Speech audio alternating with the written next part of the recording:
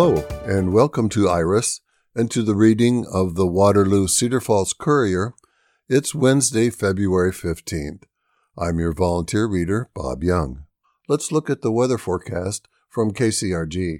Aside from the gusty wind, today is fairly quiet and should be dry the entire day. Temperatures will slowly fall throughout the afternoon, gradually landing in the upper 20s to lower 30s by late afternoon. Tomorrow, the next winter storm hits. Thursday morning, watch for snow to begin in eastern Iowa. Unlike the last system, there will be no rain or sleet, so this one is all snow. At this time, we expect widespread snow to fall for your morning commute, continuing through the afternoon. That's Thursday. This snow won't be as slushy or as wet as the last one, so it'll be easily blown by the wind. With gusts of 25 to 30 miles per hour expected, watch for the potential of blowing and drifting snow in rural and open areas. At this time, a general 3 to 6 inches is still on track across much of the area, with isolated higher amounts possible. The lowest totals are expected north and west of Waterloo, where only 1 to 3 inches are expected. There will be some cold air right behind this system as well. Temperatures may be as cold as 0 on Friday morning, with wind chills as low as -10 to -15 in spots. After this system passes, we are in line for another nice weekend with highs in the 40s. Sunrise this morning was 7:06 a.m. and sunset at 5:41 p.m. Looking at the stories on the front page, we have Senators balk at birth control, District looks at conduct policies, Grammy nominee featured at jazz concerts, and we'll begin reading the featured story, Project Encourages Kindness. It's all love. Waterloo Cedar Falls Elementary School students are encouraged to spread kindness. Story written by Andy Malone. Dateline Cedar Falls. Joey Bierbauer wants to replace any negative thoughts kids might have with positive ones. The artist and entrepreneur made that his mission after watching a video of teen expert and motivator Josh Shipp speaking, and he's responded by taking actions to help his own community thrive. This week, Bierbauer rolled out the first ever It's All Love project to Orchard Hill Elementary School in Cedar Falls and Orange Elementary School in Waterloo, as well as at the Boys and Girls Clubs of Cedar Valley. Quote, "I wanted to create a chain reaction of positivity," said Bierbauer, a Cedar Falls resident and 2005 Waterloo West High School graduate. Quote, "The mission for this project was for the students to realize what it feels like to receive and give a random act of kindness. The teachers would talk about what it means and brainstorm ideas, and then the students would be encouraged to go home to their parents to see how they can further impact their communities," unquote.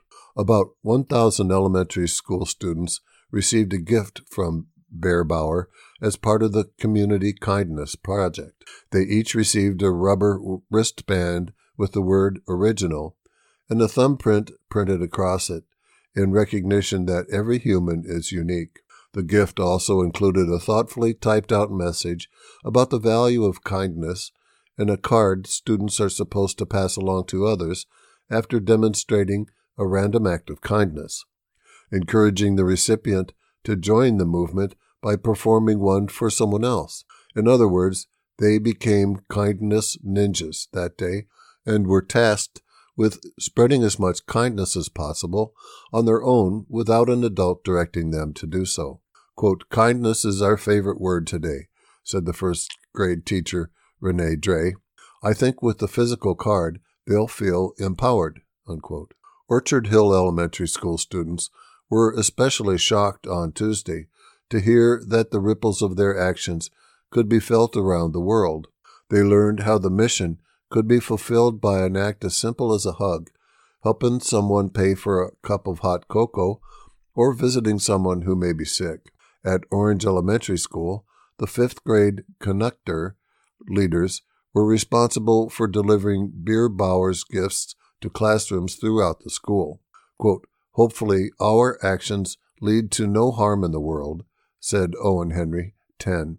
Life would be much easier and everyone would be much happier. For him, kindness could range from smiling at someone to offering them a compliment or holding open a door.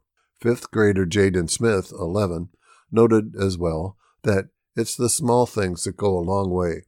It could be a compliment or a high five. At Orchard Hill Elementary School, second grader Jorno Latrick, 7, was helping deliver the gifts with Principal Andrea Christopher while wearing his Free Hugs t-shirt. He's someone educational leaders have pointed out as an inspiration to his classmates, which has won him the honorary title of Assistant Principal. Quote, "You hope they don't lose that card, and help to spread kindness," he said. Everett Bolthouse, 7, said he planned on fulfilling the mission and giving out the card. Quote, "It's Valentine's Day and classmate Nora Tyler's birthday," he pointed out. "I like to give out hugs at school and to my family," unquote. Nora Taylor, 7, who has her birthday party Saturday, said she may use that special time to give back and share her kindness with those who attend. "I might put the card in someone's goodie bag," she said. Charlotte Reinhardt, 7, noted how she's a hugger too. She may deliver kindness to someone who's ill. Quote, "The card could find itself all the way across the country," exclaimed Robert Goodwin, 7. He pointed out how he plans to stand up for other people as his act of kindness. Next, we have a story from journalist Donald Promnitz, Waverly Shell Rock School Board to evaluate student behavior policy amidst bullying issues. Dateline Waverly. Waverly Shell Rock Community Schools is looking into its student conduct policies amidst parental concerns of on-campus bullying. On Monday, the Board of Education discussed Board Policy 503.1, dealing with student behavior. Recently, issues of bullying and violent behavior by students have been brought to the attention of the board and parents. Community members have spoken out during the public comment portion of the board meeting, including on Monday. Among those to raise concerns were Chris and Jamie Holthouse, whose son suffered a head injury from a bullying incident in December. According to Jamie, her son has experienced lingering issues since the incident that have been severe enough to interfere with his studies. Speaking at the meeting, she stressed the need for zero-tolerance policy to be enacted. Quote, "Unfortunately, my son is still experiencing ongoing headaches, which has forced him to miss class and work harder to keep up on his schoolwork versus his peers," Holthouse said. "An innocent student who is now dealing with the ongoing effects of a violent act that occurred at school without any provocation," unquote. Waverly City Council member Heather Beaufort also raised concerns about district policies regarding accountability for student-on-student violence. Like Holthouse, she stated that a zero-tolerance policy was necessary. Quote, "Students are feeling disregarded, and they feel the lack of response from administration and the effect of some of these things being swept under the rug," Holthouse said.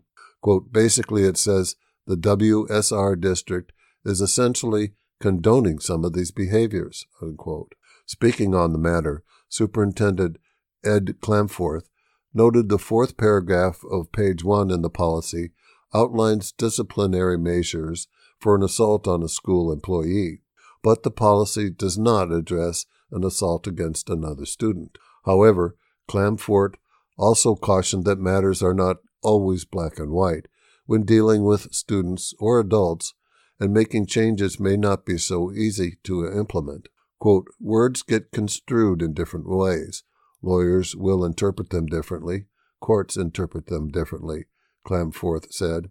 "And so it creates some challenges for us all when we're writing policy, and frankly, when we're interpreting and imposing, if you will, that policy. I'm not opposed to looking at this and at any changes you might recommend," unquote. Clamforth said he intends to run any possible amendments by an attorney to ensure there are no potential legal issues that may arise from implementation. Next, we have Grammy-nominated Annette Cohen to perform with UNI Jazz Band 1 during Talcorn Jazz Festival. Story written by Melody Parker, and begins with a photograph of Annette Cohen holding a clarinet.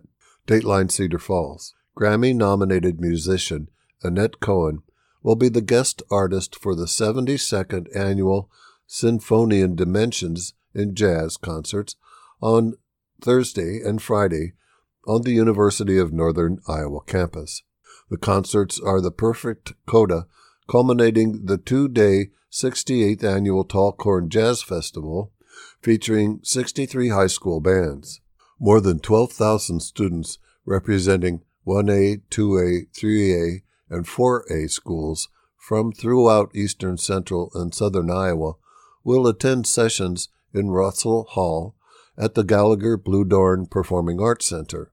Talcorn is the longest-running high school jazz festival west of the Mississippi. Quote, "We haven't had 63 bands participating in a long time," said Chris Mertz, Director of Jazz Studies at UNI Jazz Band 1. The project is exciting, but not surprising because of what the festival offers to these young musicians, he explained. Quote, "We have such an emphasis on the education aspect of jazz. It's not just a place to compete or make a bid to the state championships. Students learn and get advice from jazz clinicians, and we constantly bring in world-class guest artists to solo with Jazz Band 1. Those performances are included in the festival, and a lot of bands," unquote. Cohen will be featured during performances at 7 p.m. Thursday and Friday in Bengston Auditorium in Russell Hall. UNI Jazz Band 1 will perform with Cohen under Mertz's direction, and Jazz Band 2 will open the concerts directed by UNI faculty artist and director Michael Conrad. Cohen has won hearts and minds the world over with her expressive virtuosity and delightful stage presence. Quote, "The music Annette has sent us is wonderful and spans the history of clarinet and jazz coming out of New Orleans approach, swing-era stuff, and a real affinity for the music of Brazil that blends very well with jazz. The styles are very compatible," unquote. UNI Jazz Studies is the second oldest university jazz program in the nation. A group of young musicians at UNI, then Iowa State Teachers College, bucked their musical instructors and performed an underground jazz concert on February 28, 1951. A second followed, and before the third, the UNI School of Music bowed to the inevitable and established the Jazz Studies program. It has become one of the best-known jazz studies programs in the U.S. Quote, "That history is something we lean into. We're very proud that UNI made a home for jazz when musicians weren't even allowed to play it at other schools," said Mertz. The widely celebrated Sinfonian Dimensions and jazz performances are included as part of Talcorn Jazz Festival. Quote, "We hope to see, and it seems to be bearing out, that a lot of the competing bands are planning to stick around and hear our bands in concert. In case they haven't heard, we have some pretty good musicians at UNI, and it's a good place to study music and continue their jazz studies," Mertz said. Mertz is particularly looking forward to Jazz Band 1's only rehearsal with Cohen. Quote, "I always pride myself on preparing the band on playing guest artist material. For me, the best event of the whole week to see the look on the guest artist's face when they hear the band for the first time and realize just how good they are," he added. Concert tickets are $10 general admission, $5 for youth and seniors for Thursday, and $15 general admission, $10 youths and seniors for Friday. For more information, visit talcornjazzfest.com, or to order tickets, call the Gallagher Bluedorn Performing Arts Center box office at 319-273-7469 or visit unitix.uni.edu. Now we have the story that appeared at the top of the front page, Senators balk at birth control. Reynolds' plan allows pharmacists to sell pill with no prescription. Author is Tom Barton of the Courier's Des Moines Bureau. Dateline Des Moines. An Iowa Senate subcommittee advanced an omnibus bill Tuesday that includes portions of Governor Kim Reynolds' sweeping health care bill, but not her proposal to allow access to over-the-counter birth control. The bill, Senate Study Bill 1139, provides the following: $2 million to pregnancy resource centers that counsel against abortion, and adds programming for fathers. Additional funding for regional centers of excellence to improve access to medical specialties in rural and underserved communities. The bill invests $575,000 to fund 2 additional regional centers, increasing the total number to 4. 4 weeks paid maternity leave for mothers and 1 week paid paternity leave for fathers following the birth or adoption of a child. $560,000 for state-funded family medicine obstetric fellowship program, expanded eligibility requirements under a state-funded scholarship program for students who age out of Iowa's foster care system or are adopted after age 16, and increased reimbursement for allowable expenses related to adopting a child. The bill removes access to over-the-counter birth control that appeared in the House version of the bill, House Study Bill 91. The bill proposed by Governor Reynolds would allow pharmacists to dispense birth control without a prescription. Angela Koch, with the Family Planning Council of Iowa, shared studies from Washington University Medical School and American Journal of Public Health showing providing additional access to contraception reduces unplanned pregnancies and abortions. Amy Campbell, a lobbyist representing the Iowa Nurses Association, told lawmakers the association is concerned contraceptive coverage is not included in the Senate bill. Quote, "We think that, as the governor said, the best way to reduce abortions is to reduce the number of unintended pregnancies," Campbell said. Quote, "So we feel that additional access to contraceptives would be a positive with our state," unquote. Campbell, too, said the group is disappointed the bill does not include extending postpartum Medicaid coverage to 12 months. The Medicaid program finances about 4 in 10 births in the United States. Federal law requires states to provide pregnancy-related Medicaid coverage through 60 days postpartum. After that period, individuals may lose coverage in states without Medicaid expansion. Subcommittee Chair Jeff Edler, a Republican from State Center, said lawmakers continue to look at state Medicaid data to ensure that we are spending taxpayer dollars correctly, because that is a very large price tag," unquote. Abortion rights advocates continued to oppose funding to pregnancy resource centers, saying the centers mislead women about their options and misrepresent themselves as legitimate medical providers. They also note centers are not fully licensed medical facilities and thus are not bound by federal privacy laws under the Health Insurance Portability and Accountability Act and are not required to maintain client confidentiality. The crisis pregnancy centers are usually religiously affiliated organizations that encourage childbirth or adoption and discourage abortion.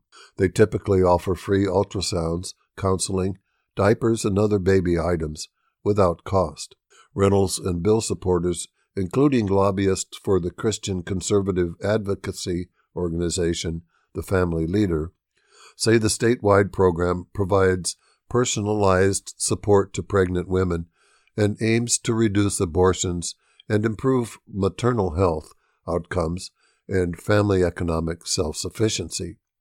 The governor's proposal would establish fatherhood engagement grants for nonprofit organizations that assist men in finding employment, managing child support obligations, transitioning from incarceration, accessing health care, understanding child development, and enhancing parenting skills. Subcommittee member Senator Sarah Trone Garriott, a Democrat from West Des Moines, said the bill would boost funding to a program that has less than a year under its belt and no publicly released results.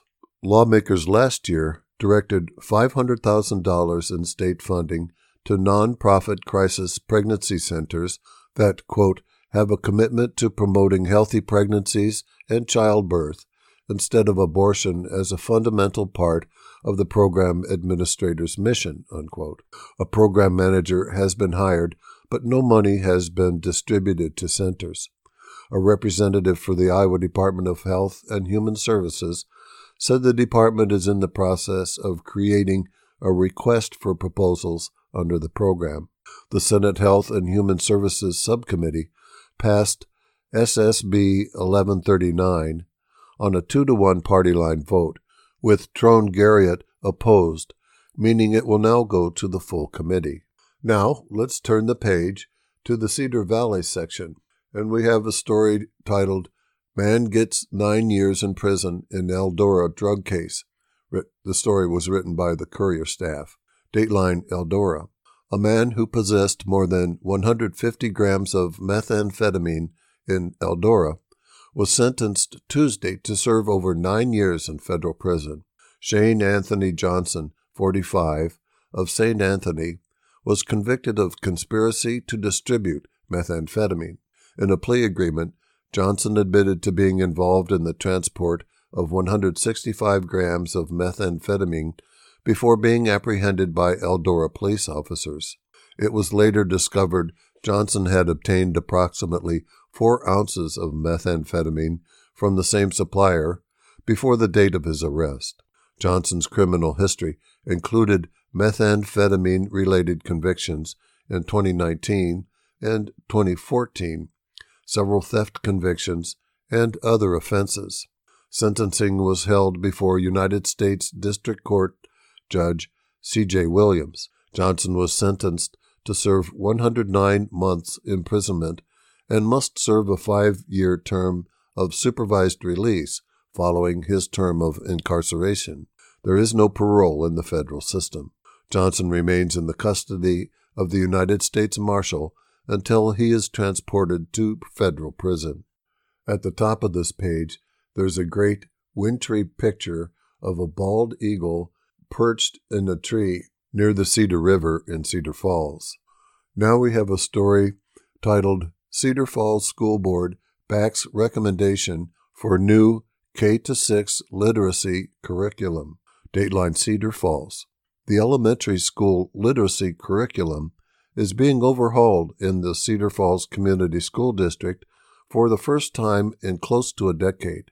On Monday, the Board of Education voted 5-0 in favor of the materials, supplies, and curriculum offered by Brooklyn, New York-based Amplify as part of its core knowledge language arts. The total cost is $1.07 million over 8 years. The curriculum was approved after the district's education leaders and the selection committee gave a special presentation about the process and how it ultimately settled on a vision and recommendation. The curriculum will be ready to roll out in kindergarten through 6th grade classrooms for the first day of school next year. A soft launch is expected to happen in April and May. No personnel changes are expected. Between 150 and 200 educators will be impacted by the change, officials say. Has been a long time coming and was a teacher-led selection process dating back to the beginning of 2022.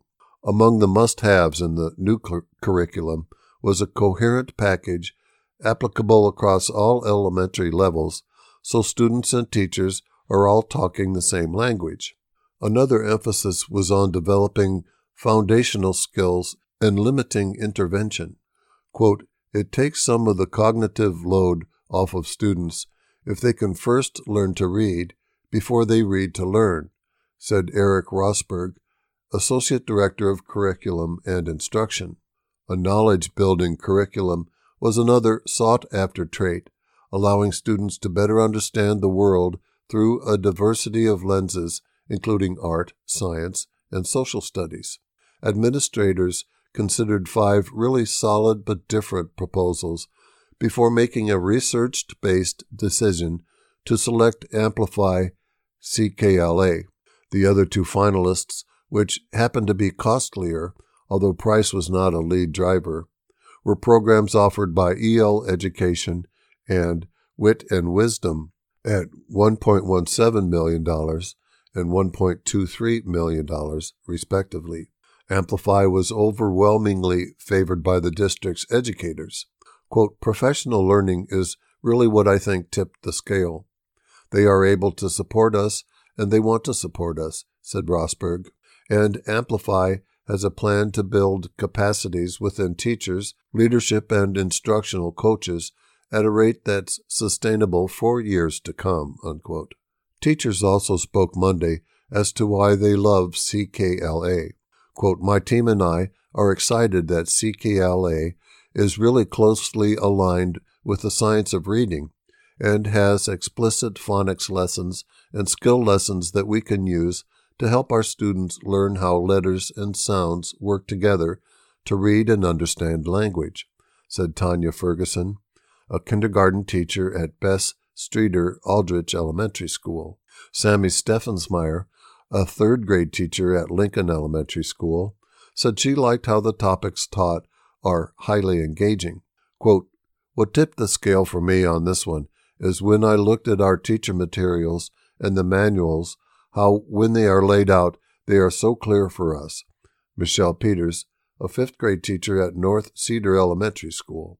Student progress is dependent on teachers having clear instructions on what they are teaching in a super-organized and super-intentional manner, she added. Next, we have a story written by Maria Cooper, Leisure Services Closer to Meeting Its Fundraising Goal for Gates and Burns Parks, Dateline Waterloo. One of Waterloo's biggest projects is closer to reaching its fundraising goal with a recent pledge of money.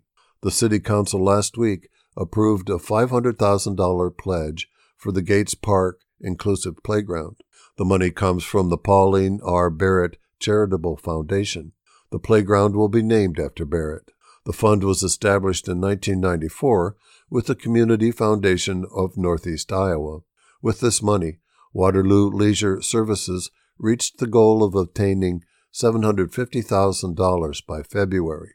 The project will now come before Enhance Iowa Board's Community Attraction and Tourism Committee in March to enter into a contract for a $1 million CAT grant. The money still needed to completely pay for the transformation of Gates and Burns Parks is $3.5 million. A little over $14 million has been committed to the $17.5 million project. The first chunk of money, in the sum of $100,000, has already been paid by the Barrett Foundation. The remaining pledge amounts will be paid in 4 installments of $100,000 each on February 1st of the years 2024 to 2027.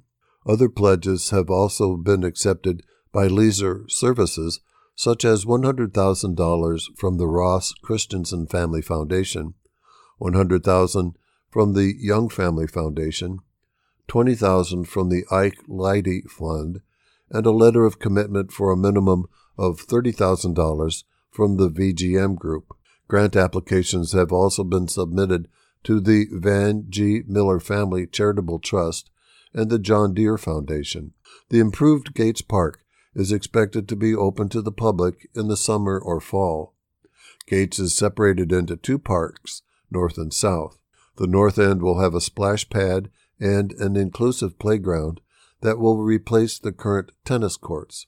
An amphitheater, basketball courts, and roller skating rink will replace the pool. Inclusive playgrounds are popular in the community, with Cedar Falls, a place-to-play park on Ashworth Drive, constantly busy. Playground features include structures to be used by people of any capabilities, such as swings, merry-go-rounds, and other play structures. On the southern end, where the former Chamberlain manufacturing site sits, will become a sculpture garden. This part of the park will likely be finished after North Gates is completed due to the environmental cleanup needed and to find funding for the sculptures. As for Burns Park, where construction is set to begin in the spring, it is expected to have a 6-lane, 25-yard lap pool, a zero-depth entry play pool, slide, new bathhouses, and concessions. And now, listeners, we remind you that you're listening to the reading of the Waterloo Cedar Falls Courier for Wednesday, February 15th on IRIS, the Iowa Radio Reading Information Service for the Blind. Now, let's turn to today's obituaries.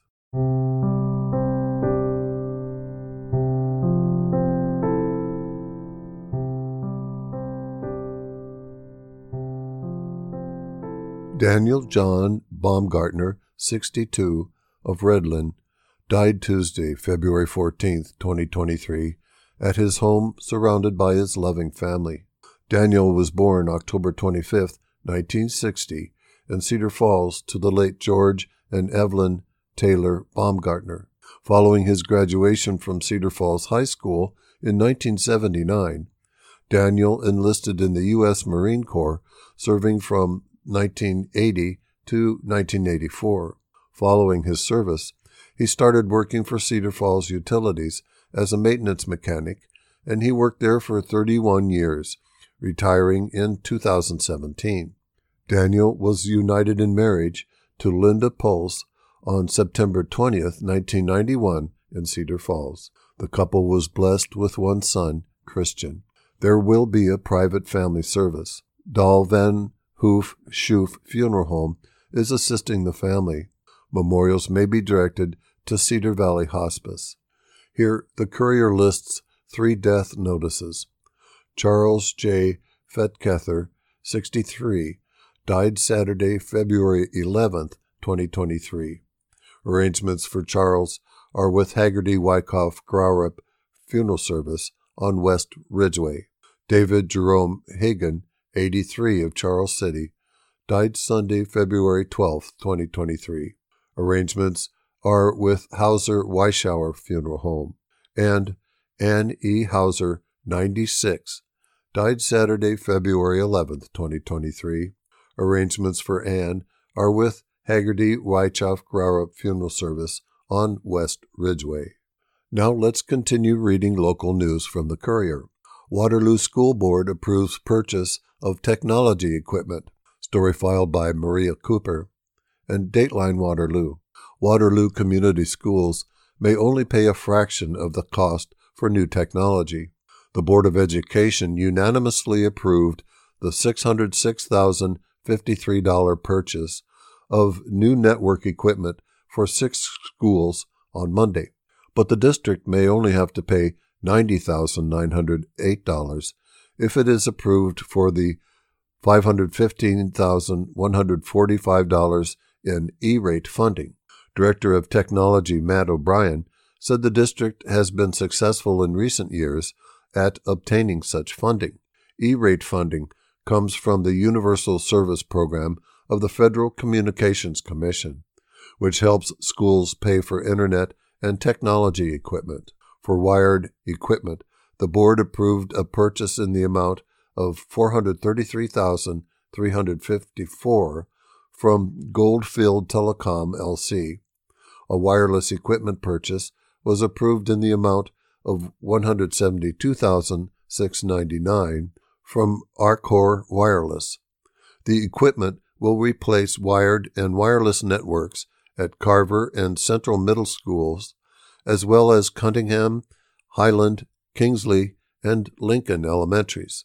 Due to the E-rate process, the purchase will be part of the fiscal year 2024 budget. The board also approved a change order for under-slab pipe replacement at the Central Middle School remodeling and Waterloo Career Center expansion project. The change order will add $16,770 to the project for a total cost of $28.88 million. This is the 9th change order for the project. The addition will not affect the schedule of students returning to Central Middle School in January. Other board approvals include the following: holding a public hearing at 5 p.m. on February 27th for the 2023-24 school district calendar. Travel for East and West High School's Business Professionals of America students to Anaheim, California from April 24th to the 30th to attend the National Leadership Conference, and the purchase of cardio equipment for East and West High Schools from Johnson Fitness and Wellness of Cottage Grove, Wisconsin, at a total cost of $162,144. The appearance at the School Budget Review Committee to request modified allowable growth of $118,676 for costs associated with environmental projects such as asbestos inspections or removal. The amount accounts for work at 5 schools and Sloan Wallace Stadium between July 2021 and last month. The additional spending authority could be funded through an increase in the 2023-24 cash reserve levy.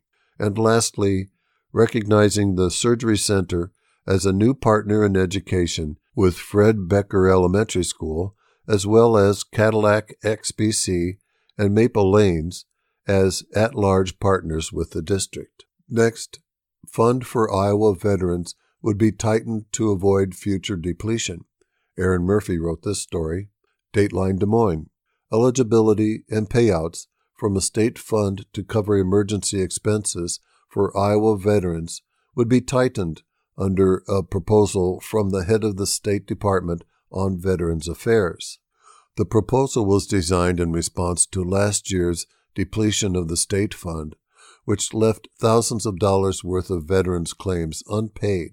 Income eligibility would be lowered, returning the threshold to a previous standard, and payouts would be capped both annually and lifetime under the proposal from Iowa Veterans Affairs Director Todd Jacobus. Quote, "What we need to do is we need to manage the system differently than what we've managed it up to this point. And I think that's very possible," Jacobus said last month. "It all has to do with management of the resources that were given by the state legislature through the trust fund, and we can do that," unquote. The Iowa Veterans Trust Fund is available to low-income Iowa veterans who need assistance making emergency payments for things like medical equipment, emergency room care, dental and hearing care, emergency housing and vehicle repairs, counseling, unemployment assistance, and job training. In October, for the first time in a decade, the allowable spending from the trust fund was depleted. State officials cited a recent expansion of eligibility in the program, increased claims from 2020 due to the COVID-19 pandemic and derecho, and increased costs for claims due to inflation. The Commission awarded $632,000 in claims in 2019 and $573,000 in 2020.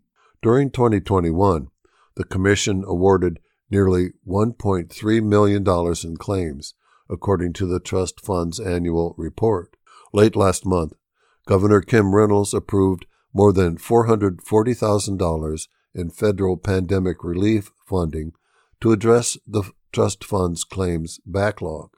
Under Jacobus's proposal, eligibility for the Trust Fund would be reduced to Iowa veterans below 200% of the federal poverty level, which equates to annual income of $29,160 for an individual or $60,000 for a family of 4. That would return the program to its previous level. Recently, it had been increased to 300% of the federal poverty level. Also under the proposal, payouts would be capped at $5,000 annually and $10,000 for life. And under the proposal, all payouts would be subject to final approval by the Veterans Affairs Director. Currently, applications are considered and approved by the Iowa Commission of Veterans Affairs within the state VA department. Quote, "We want to make sure that the fund is there and used for that intent," said Senator Jeff Reichman, a Republican from Montrose, who chairs the Senate's Committee on Veterans Affairs, quote, and to spread it out and not see that somebody is getting so much at any given time, unquote. The proposal, Senate Study Bill 1152, received its first legislative approval Tuesday from a 3-member Senate subcommittee, which included Reichman. It is now eligible for consideration by the full Senate Veterans Affairs Committee. Senator Janice Weiner, a Democrat from Iowa City, who also sat on the subcommittee, said she would like to support the proposal, but expressed concern that the new limits may be too restrictive. She proposed giving the state VA department director some leeway to approve an expenditure outside the proposed guidelines for extreme cases.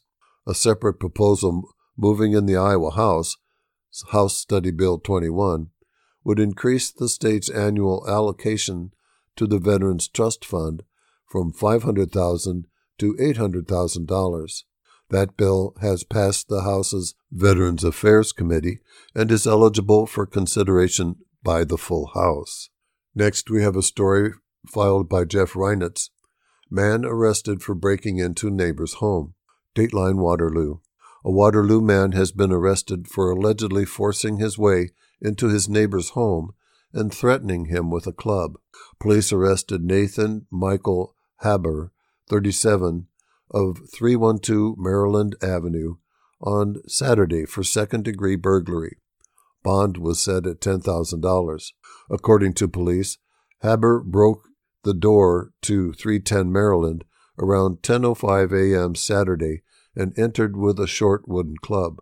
He threatened the resident, claiming someone he loved was in the home, court record states. No injuries were reported. Next, Salvation Army Perishable Goods Pantry is in urgent need of volunteers. Story filed by Courier Staff. Dateline Waterloo.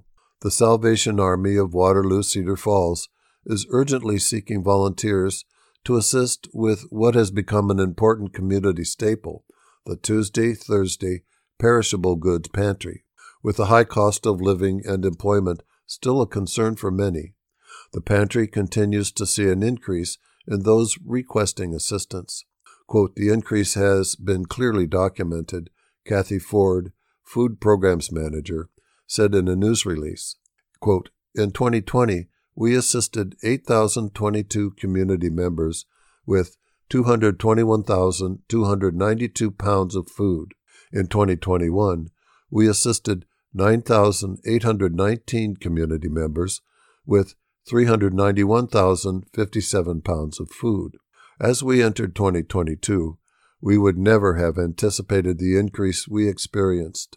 19,365 community members were assisted with 402,556 pounds of food. The Perishable Goods Pantry serves hundreds of thousands of pounds of food from the garbage each year and helps individuals and families stretch their food budgets each month, according to the release. This is only possible through the generosity of donors and the volunteers who give their time. Volunteers and times they're needed every Tuesday and Thursday include the following. Sorters are needed from 9 to 11 a.m. Volunteers sort through the day's donations, breaking down bulk items into family-sized packages, distribute donations to the correct sections, for example, meat, dairy, breads, etc., and also cart fillers. At 10:30 a.m. to 12:30 p.m., volunteers begin building family-sized boxes of equal size in preparation for distribution, and car loaders.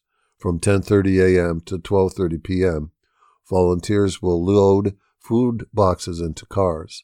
To volunteer, or for additional information, or to get questions answered, contact Katie Harn, Volunteer and Community Relations Coordinator, at area code 319-235-9358, extension 103, or you may email her at katie.harn@usc.salvationarmy.org. Next, from the Courier's Des Moines Bureau, journalist Caleb McCullough. Bill ends required teaching on HPV vaccine in schools. Iowa schools no longer would be required to teach students about the availability of the HPV vaccine under a bill advanced by Republican lawmakers on Monday. House File 187 would remove the provision in Iowa law requiring schools to teach about, quote, the availability of a vaccine to prevent HPV in grades 7 and 8, making the instruction optional. General instruction about sexually transmitted diseases, including HPV, still would be required. HPV, or human papillomavirus, is a sexually transmitted infection that affects many sexually active men and women. Most cases go away with no health problems, but some can go on to cause cancer, including cervical cancer, according to the Centers for Disease Control and Prevention. The vaccine for the virus is recommended for children ages 11 to 12. It can be given between 9 and 26 years old, according to the CDC. Public health experts, advocates, and HPV-related cancer survivors spoke at a public hearing on the bill, arguing that removing the provision would endanger the health of Iowa students. They said the HPV vaccine is one of the most effective ways to prevent cancer. Nathan Boonstra, a pediatrician at Blank Children's Hospital, said receiving education around the HPV vaccine at school better prepares students to be informed when they are eligible to receive the vaccine. Quote, the HPV vaccine is one of, if not the most, life-saving vaccine that I can give in my clinic, he said. And although all pediatricians are doing our best to educate our patients and families, we only have so much time in the clinic with our patients. Morgan Newman, a cervical cancer survivor, said she wishes she had proper education about the HPV vaccine when she was a teenager. She did not receive the vaccine, and in her 20s, she developed cervical cancer. The cancer then spread to her lungs, she said, and she was given less than a 10% chance of surviving. She has been cancer-free for 7 years, she said. It is unethical to not be able to provide this necessary information for cancer prevention, she said. The first vaccine for HPV was introduced in 2006, and the provision requiring instruction about it was added into Iowa law in 2007. While most speakers at the subcommittee hearing on the bill were opposed to it, Lindsay Maurer with Informed Choice Iowa, a group that opposes vaccine requirements, supported the bill. And she said removing the provision would now outlaw teaching about the vaccine and leave the decision up to schools. She also questioned the safety of the HPV vaccine, saying if the bill were not passed, lawmakers should require teaching about the risks of the vaccine. According to the CDC, the HPV vaccine has the rare potential for side effects like any other vaccine, but studies have not shown higher than expected rates of adverse events following vaccination. Quote, it's extremely safe, Boonstra said. It has extremely rare side effects. As far as the safety profile and number of studies that are done, it's comparable to virtually any other vaccine that we routinely give. Representative Brooke Bowden, a Republican from Indianola, said she was curious what other vaccines are talked about in schools and was skeptical of a teacher's ability to provide the right instruction about the HPV vaccine. While no other specific vaccine teaching is required in K-12 schools, the benefits of immunization often are taught in physical education classes, said Sharon Guthrie, the executive director of the Iowa School Nurse Organization. Iowa law also requires public colleges and universities to provide information about the meningitis vaccine. Quote, I don't think that we should not discuss HPV, the risks, and all of that, Bowden said. The question is, where do we begin to draw the line between your teacher teaching about immunizations inside of the school, unquote. Bowden and Representative Annie Osmundson, a Republican from Volga, voted to advance the bill, while Democratic Representative Monica Kurth of Davenport did not. But Bowden cautioned she's still looking for information and the bill won't necessarily continue to advance. It's not the only bill being considered in the legislature seeking to roll back teaching about HPV and the vaccine. A bill proposed by Governor Kim Reynolds, Senate Study Bill 1145, that deals with instruction around gender identity and sexual activity, also includes a provision repealing the requirement that schools teach about HPV and the HPV vaccine. It also removes a requirement that schools teach about HIV and AIDS. Next, under Capital Notebook, Highway 30 Coalition continues 4-lane push. Dateline Des Moines.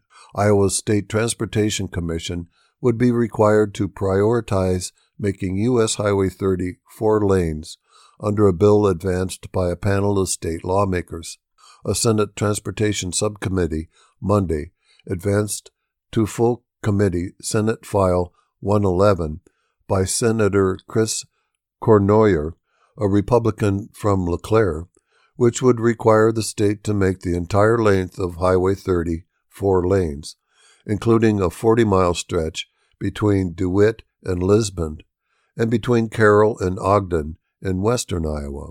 Economic developers, business leaders, and government officials in Clinton County have advocated for the better part of 2 decades for the state to modify and expand Highway 30 between DeWitt and Lisbon to 4 lanes. Representatives with Grow Clinton County, which works to promote business growth in the region, told lawmakers such a project would spur rural business development, foster population growth, improve roadway safety, lessen congestion on Interstate 80, and match the majority of Highway 30's cross-state footprint.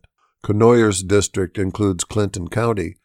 Instead of a 4-lane layout, the Iowa Department of Transportation's 5-year highway plan calls for changing the current 2-lane layout of Highway 30 from Lisbon to Stanwood to a Super 2 configuration that would enable the construction of wider lanes, a hard shoulder, and occasional turning and passing lanes. Construction is slated to occur in 2025 and 2026.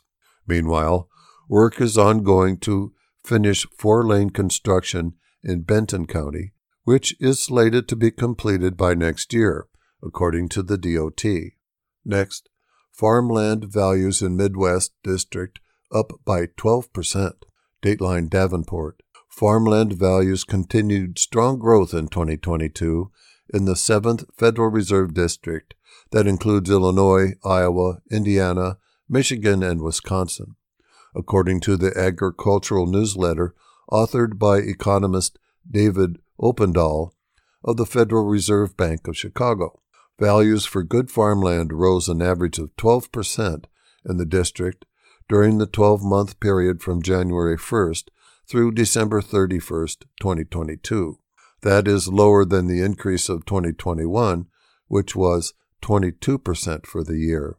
Opendahl said the increase of 12% in the district might seem like a letdown after the even larger increase in 2021, but 2022's annual gain was the second largest in the past 10 years.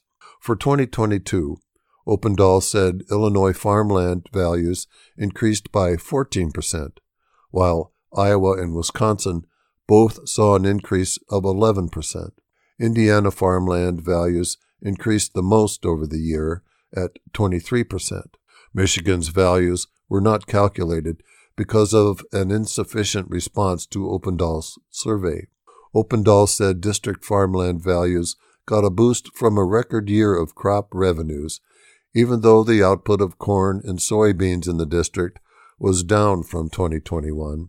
Revenues from those crops were up because of higher crop prices. According to the U.S. Department of Agriculture statistics, the price of corn per bushel started at an average of $5.58 in January of 2022, climbed to a high of $7.38 per bushel in June, and ended the year in December at $6.58 per bushel. Those prices were stronger than in 2021, when corn was selling at an average of $4.24 per bushel in January, rose to a high of $6.32 per bushel in August, and then ended in December at $5.47 per bushel. According to the Agriculture Department, in 2022, soybean prices started in January at an average of $12.90 per bushel, rose to a high of $16.40 per bushel in June, before ending the year in December selling for an average of $14.40 per bushel. In 2021, soybeans started in January at an average of $10.90 per bushel, rose to a high of $14.80 in May, and ended the year at an average of $12.50 per bushel in December. Opendahl said the district's corn yield was up 0.6% from 2021 to a record 199 bushels per acre in 2022. The district's soybean yield, however, dropped 5% from 2021 to 59 bushels per acre in 2022. For the final quarter of 2022, the October 1st to December 31st, Illinois farmland values gained 2%, while Indiana's values gained 1%. Iowa's farmland values in the final quarter fell 2%, while Wisconsin's fell 1%. And now, listeners, that's going to do it for today's reading of the Waterloo Cedar Falls Courier for Wednesday, February 15th. I'm your volunteer reader, Bob Young. Remember, you can access a recording of today's reading of the Courier and other newspapers around the state of Iowa on our website, iowaradioreading.org, and you can do that at any time. And we want to say thank you for listening to your IRIS, Iowa's first and only radio reading service.